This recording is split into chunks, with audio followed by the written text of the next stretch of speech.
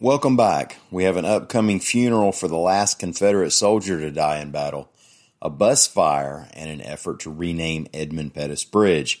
I'm Mike Morgan, and we're down in Alabama.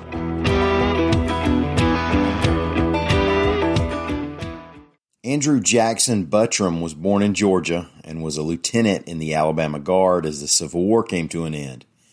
Now, communication being what it was in 1865, Lieutenant Buttram may have been the last Confederate casualty when he was killed during the Battle of Munford, Alabama on April 23rd of that year, which was 2 weeks after Appomattox and 8 days after Lincoln's assassination.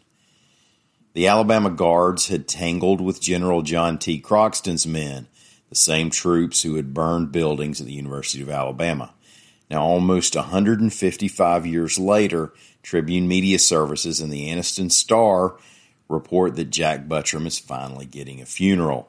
There's a historical monument in Munford pretty close to where they say Buttram fell, but it had been moved and it's now across the street from where his remains are supposedly buried. Now, if they can locate those remains, Lieutenant Buttram will be reinterred next to the historical marker. His funeral is part of events taking place in Munford on the weekend of April 17th and 18th.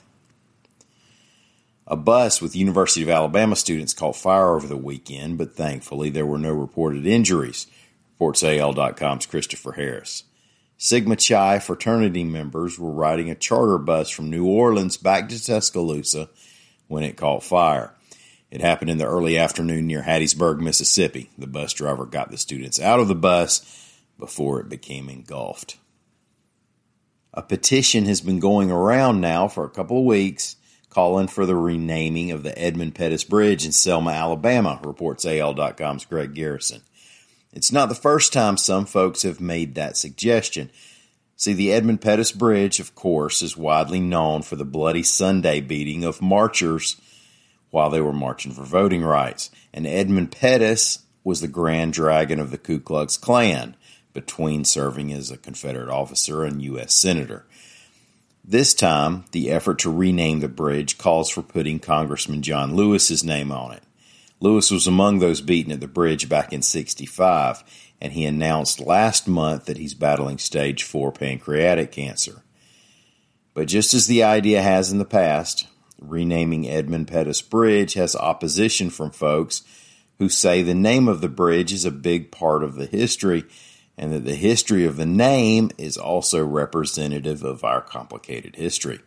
Congresswoman Terry Sewell is from Selma, quote, "While I understand and respect the movement to rename the bridge in Selma in his honor, I also believe it to be counterproductive." Well, thank y'all for listening. We'll be back here again tomorrow. Until then, stop by and see us on the internet at AL.com.